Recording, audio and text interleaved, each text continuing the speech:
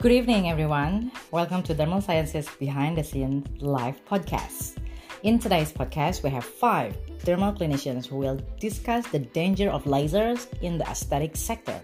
My name is Shelly, and I will be your host. And please welcome our speakers today, Angelique, Ruwaida, Tilly, and Paris. Thank you so much, guys, for being here today. Firstly, we have Angelique, who is going to discuss the importance of a safe work environment as well as the inevitable potential for hazard in every work environment. Go for it. Angelique?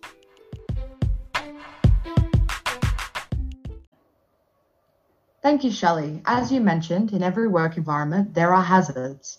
So meaning that there is a potential for a danger or a risk. In order to create a safe work environment in your dermal clinic, it is vital that you always carry a duty of care to minimize hazards. So this can be achieved by following all the correct procedures and protocols as per guidelines in every business and making sure that the setup or arrangement of your work environment is practical and hygienic. Before we begin to touch on some of the adverse effects using the 755 nanometer Elite Alexandrite laser, I would like to make you aware of the categories of hazards that can occur in your dermal clinic. So this includes ocular hazards, skin hazards, electrical hazards, plume inhalation hazards, slips, falls, trips, cuts, chemical and gas hazards, and contraindication hazards, which will be touched on further in the discussion of injuries. Wow, what a potential hazards we have. So how do our businesses approach reducing this risk, Angelique? Through a protocol within the workplace known as the hierarchy of control. So that helps reduce hazards by a step-by-step approach, which helps by eliminating or reducing risks. Its level system helps to rank risk controls from the highest level of protection and reliability to the lowest and least reliable protection. The first level is eliminate hazards and risks. This level is the most effective control measure because the hazard or the risk is completely being removed. The second level is reduce the risk. This can be done in one of 3 ways. Isolation, such as isolating people from the risk. Substitution, meaning substituting the risk with a lesser risk. And engineering, which is reducing the risks through incorporating engineering changes and or changes to systems of work. The third level is administrative controls, which includes things such as minimizing the exposure of people to the hazard. One example could be via warning signs. This is a less reliable control method. And lastly is the 4th level, which is PPE, personal protective equipment, such as gloves, laser protective glasses, etc., which is the lowest level of protection within the hierarchy of control. That is very interesting to know. So can you just tell me who is responsible for creating the safe environment at workplace? That's a really good question, Shelley. Put simply, everyone that works for the company is responsible. But depending on the amount of people within the workplace, there should be competent persons which are delegated the role of working to create a hazard-free environment, such as occupational hygienists, which work under occupational health and safety. They control risk management and have a sound understanding of the legislation and standards. They also help with creating risk assessments, standard operating procedures, and risk management plans and protocols. This, along with management and our laser safety officer, help workers to get the correct training and be able to provide a safe and effective treatment for all clientele. Now, when performing a safe treatment, you should make sure you have had a thorough consultation and ensure to take every safety precaution you've learned in training, including doing a trial test patch. So when treating pigmentation with a, just say, 755 nanometer MPX Alexander laser, what are some of the hazards associated? So it's a great device for treating pigmented lesions. So some of the adverse effects include erythema, blistering, burns, so from high fluences or short pulses, as well as it can be caused by incorrect cooling, scarring. Check client's heat response and cool as required. Otherwise, frostbite, overcooling, or thermal injuries can occur. Swelling, itchiness. If the settings are too high, it can result in hypo or hyperpigmentation. Also be careful with treating within 1 centimeter of a tattoo or cosmetic tattoo and areas where a tattoo has been previously removed. It can reduce hair in a localized treatment area. Hormonal pigmentation such as melasma and chlorazma can occur. When treating light Asian skin types, you can only treat sun and age spots with a stencil. When treating a Fitzpatrick skin type 1, 2, or 3, always check for heritage background and identify if the client has the ability to tan more easily due to this heritage background. And then you can adjust your systems appropriately. Diabetes type 1 and 2, you should also be cautious of the wound healing process as it may be a bit slower.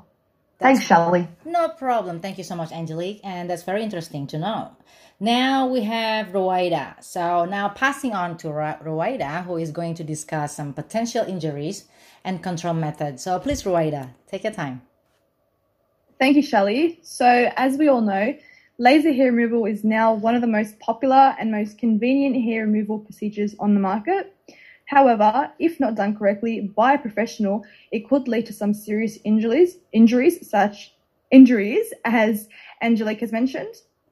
So hair color and the Fitzpatrick skin type of the clientele receiving treatments play a big role with common injuries. The laser light is typically searching for a hair pigment rather than skin pigment.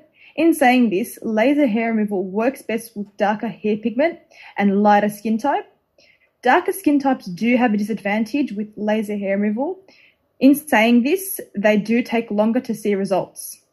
So some risks that can occur with dark skin types such as type 5 and 6 can be hyperpigmentation in the form of dark spots. Well done. Are you able to tell us a little bit more about how to overcome these injuries? Sure, no problem. So laser hair removal can be achieved without any injuries or harm to the skin if you follow safety steps correctly. It is important that you choose a doctor who specializes in dermatology or cosmetic surgery, also someone who has experience with laser hair removal for all skin types. Before you decide to book an appointment organize a consultation with your doctor to see if laser hair removal is appropriate for yourself. They will most likely check the following. So they'll go over your medical history. This includes if you were taking any medication in the past. They'll check if you have any skin disorders in the past and your past hair removal procedures. They will also discuss all the risks that may occur. They will discuss pros and cons, and they will discuss what you can achieve from hair removal. So some things that you should be doing before laser hair removal is staying out of the sun, so followed by applying SPF daily, lightening up your skin. So this means avoiding any creams that may darken your skin tone. I actually have a story for this. So I used to wear fake tan a lot, and for my first laser treatment, I had fake tan left on my face and neck, and the lady didn't tell me anything about, having fake tan and doing laser, how I can stuff up the treatment. So I actually had burns and scars all over my face. Thank God it cleared up, but it was pretty bad. So it's really important to avoid wearing fake tan or having any fake tan on your skin before going into a laser treatment. You also want to avoid any other hair removal methods such as waxing, plucking, and electrolysis. These methods of hair removal can disturb the hair follicles, and you should be avoiding it for at least 4 weeks prior to treatment. Avoid any blood thinning medications, and also avoid shaving treatment. Shave treatment area 1 day prior to treatment day. You want to avoid shaving on the day because your skin can flare up when you get laser. So this can avoid getting any skin damage and burns from the hair. Wow, okay. That's really good information when you mention about your very own experience with the fake tan, because it can be avoided if the therapist, if your therapist really go thorough consultation by asking you if you have fake tan or not, since it was your first treatment, wasn't it? Exactly. Like I should have been told not to have fake tan. I should have rescheduled my appointment. So partially it wasn't my fault. It was more the therapist's fault, but oh well. That's okay. Thank you so much for that, Raida. Again, duty of care is everyone's responsibility. So next we have Tilly, who is going to discuss what it takes to achieve a laser-safe environment. Go ahead, Tilly.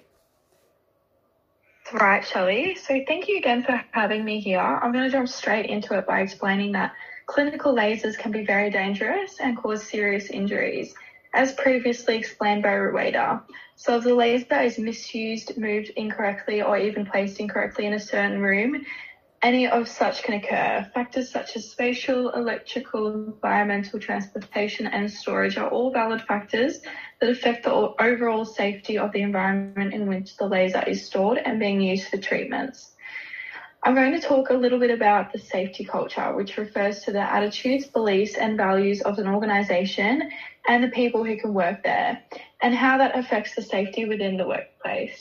And lastly, I will also talk to you a little bit about the hierarchy of control, which Angelique touched on briefly at the start. As we discuss creating a laser-safe environment, we must take under consideration that the diameters of the Alexandrite laser is 46 inches high, 26 inches wide, and weighs 135 kilograms. It's important to take this under consideration when putting the room together, to consider the size of the room and ensure it's safe, meaning enough room for the practitioner to perform treatments. There are also electrical requirements prior to installation of the workstation. Things to remember including the power receptacles being grounded and within 10 feet of the laser. The workstation should also be on a separate power line with any other equipment. The environmental requirements include keeping the air free of any flammable or corrosive substances, including salts and acids, as they may damage wiring, keeping dust and hair particles to a minimum, ensuring the humidity level in a non-condensing room is at 20% to 80%, keeping the room temperature between 10 and 27 degrees, and lastly, making sure the laser isn't pressed up against a wall, as there needs to be room for a proper airflow.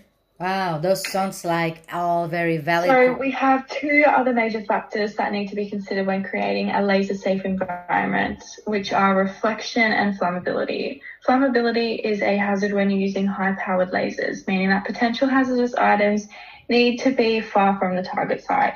These items may include dry or non-woven fabrics, solutions with alcohol, rubber, and plastic.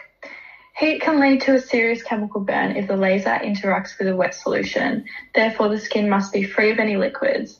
As per guidelines of each local council, a water basin has to be available for use in the room. But any spills or liquid around the sink must be quickly cleaned and dried before use of the laser. If a client is receiving treatment on their face, the area must be completely free of cosmetic solutions or residue. Some of these left on the skin can be alcohol-based, and they could be flammable when in contact with the laser. Reflections are also a major hazard within the workplace, as if the laser comes in contact with a reflections are also a major hazard within the workplace, as if the laser comes in contact with a reflective surface, the path of the beam extends from aperture, meaning its target area changes. This could be very dangerous, as if the laser points directly in somebody's eye or sensitive area of the skin, it could cause serious damage. Therefore, the laser must at all times be kept free of any obstructive or reflective material. So now that we have discussed creating a laser-safe environment, I'm going to discuss safety culture and touch on hierarchy of control. Safety culture, as I briefly explained before, mainly refers to how a workplace implements its health and safety management systems. For a safety culture to be effective, individuals and organisations actually have to care about and understand the risks of health and safety hazards in the workplace. It should be a workplace goal to ensure nobody gets injured. One of the ways we could measure safety culture in our organisations is by a safety climate survey, in which all of the clinicians are asked to fill out a survey with very select questions related to the circumstances in which they are put in each day. This is how they tackle safety precautions in the workplace and whether or not they're going about them in a correct manner. Once the feedback is assessed, any concerns of correct safety precautions can be faced head-on and eliminated. Lastly, I'm going to talk a bit more about hierarchy of control. As touched on before, the protocol called a hierarchy of control is a step-by-step process to ultimately eliminate hazards in a workplace. I'm going to go through and explain each step of the possible hazards in a laser clinic. Okay, so step one being elimination, to physically remove the hazard. So let's say the hazard in our laser clinic was all the power boards were connected together. So the laser itself was not connecting on its own power source. Step 1 would be to remove this hazard by unplugging the laser from the power source.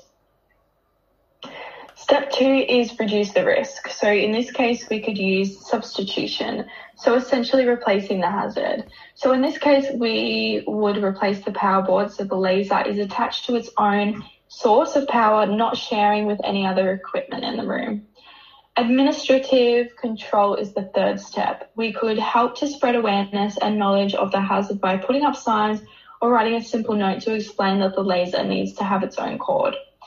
And the last level relates to PPE of all staff members. It's important to ensure all the staff are adhering to set rules and regulations on what needs to be worn in a room with laser radiation. And that's how you could carry out the hierarchy of control method in a laser setting. I hope you enjoyed hearing from me today. Thank you so much for having me, Shelley. Thanks for that, Tilly. That was super great. And finally, last but not least, we have Paris. Go ahead, Paris, carry on.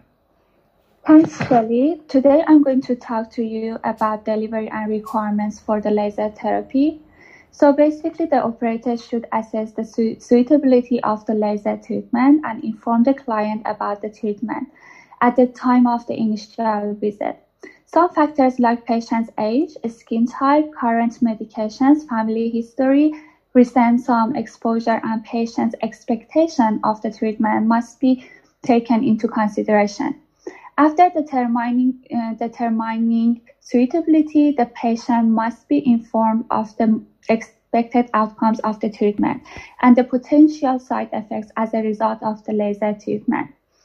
The most important aspect of any laser treatment is skin safety. Melanin of the skin highly absorbs the wavelength of the light. If there is excessive absorption of light in the skin, unpredictable responses like blisters, burns, hypo or hyperpigmentation may occur. It's important to assess the Fitzpatrick skin type and perform patch tests before therapy to determine the correct use of energy level. Test patches should be carried out by exposing a small section of the least cosmetically significant area to the laser radiation. To evaluate the lowest power that will produce the appropriate outcome, several different energy deliveries can be used. Sufficient time must be allowed for the test patch before performing the treatment. Note that the treatment of pigmented lesions with Elite MPX laser is contraindicated for type 4 to 6 skin patients. The site of the treatment should also be assessed to ensure that there are no cancerous or other potentially harmful lesions. The person who is operating the laser machine needs to take training on many aspects of laser operation, like how to safely use and perform laser, how the laser interacts with the tissue, potential hazards associated with laser operating procedures, and so on, and has to have hands-on experience. However, the training is not only limited to this.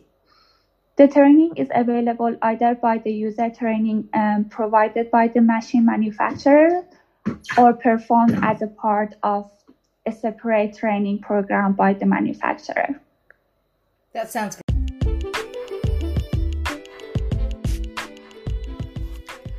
That sounds great, Paris. Thank you so much. And thank you for everybody. Thank you, Angelique. Thank you, Ruwaida. Thank you, Tilly. And thank you, Paris, again. So, in summary, before we close our podcast tonight, laser treatment has gained popularity for the past 25 years, and I must say that it has been doing so many great things in medical and allied health cosmetic procedures, from hair removal, treating aging, and other skin conditions, including pigmentations. A wide range of medical lasers are available, each emitting different wavelengths that has variety effect on the skin. A specific material on the skin is selectively attracted to each laser wavelength. Therefore, based on what is attracted to, a specific laser wavelength will target that particular condition on the skin. pigment skin color called melanin. It's attracted to certain wavelengths. Others attracted to hemoglobin or blood, and some are attracted to the water in the skin. A different depth can also penetrate per laser wavelength.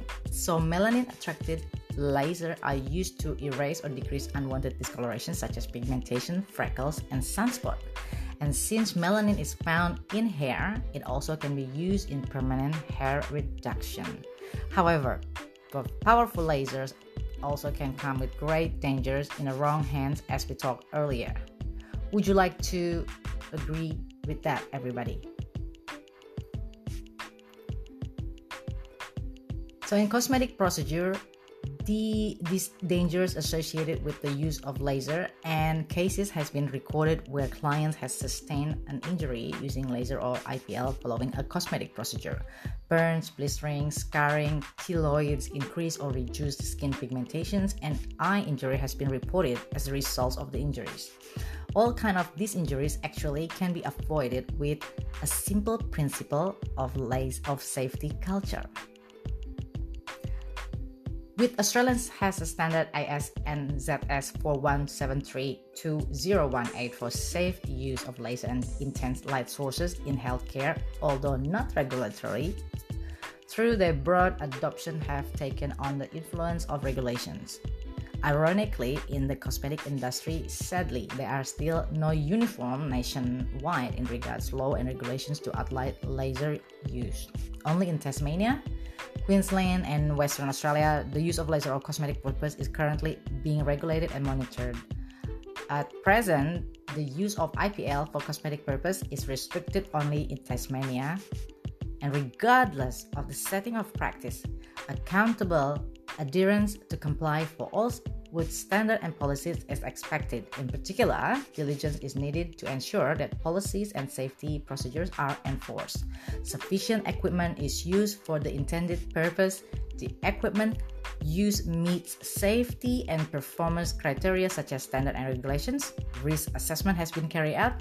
Known hazards are properly regulated, and the person who conduct the procedure have received adequate knowledge and minimum requirement training has been passed. And before we finish our podcast today, thank you to our speaker of the day, Angelique, Ruwaida, Tilly, and Fadis.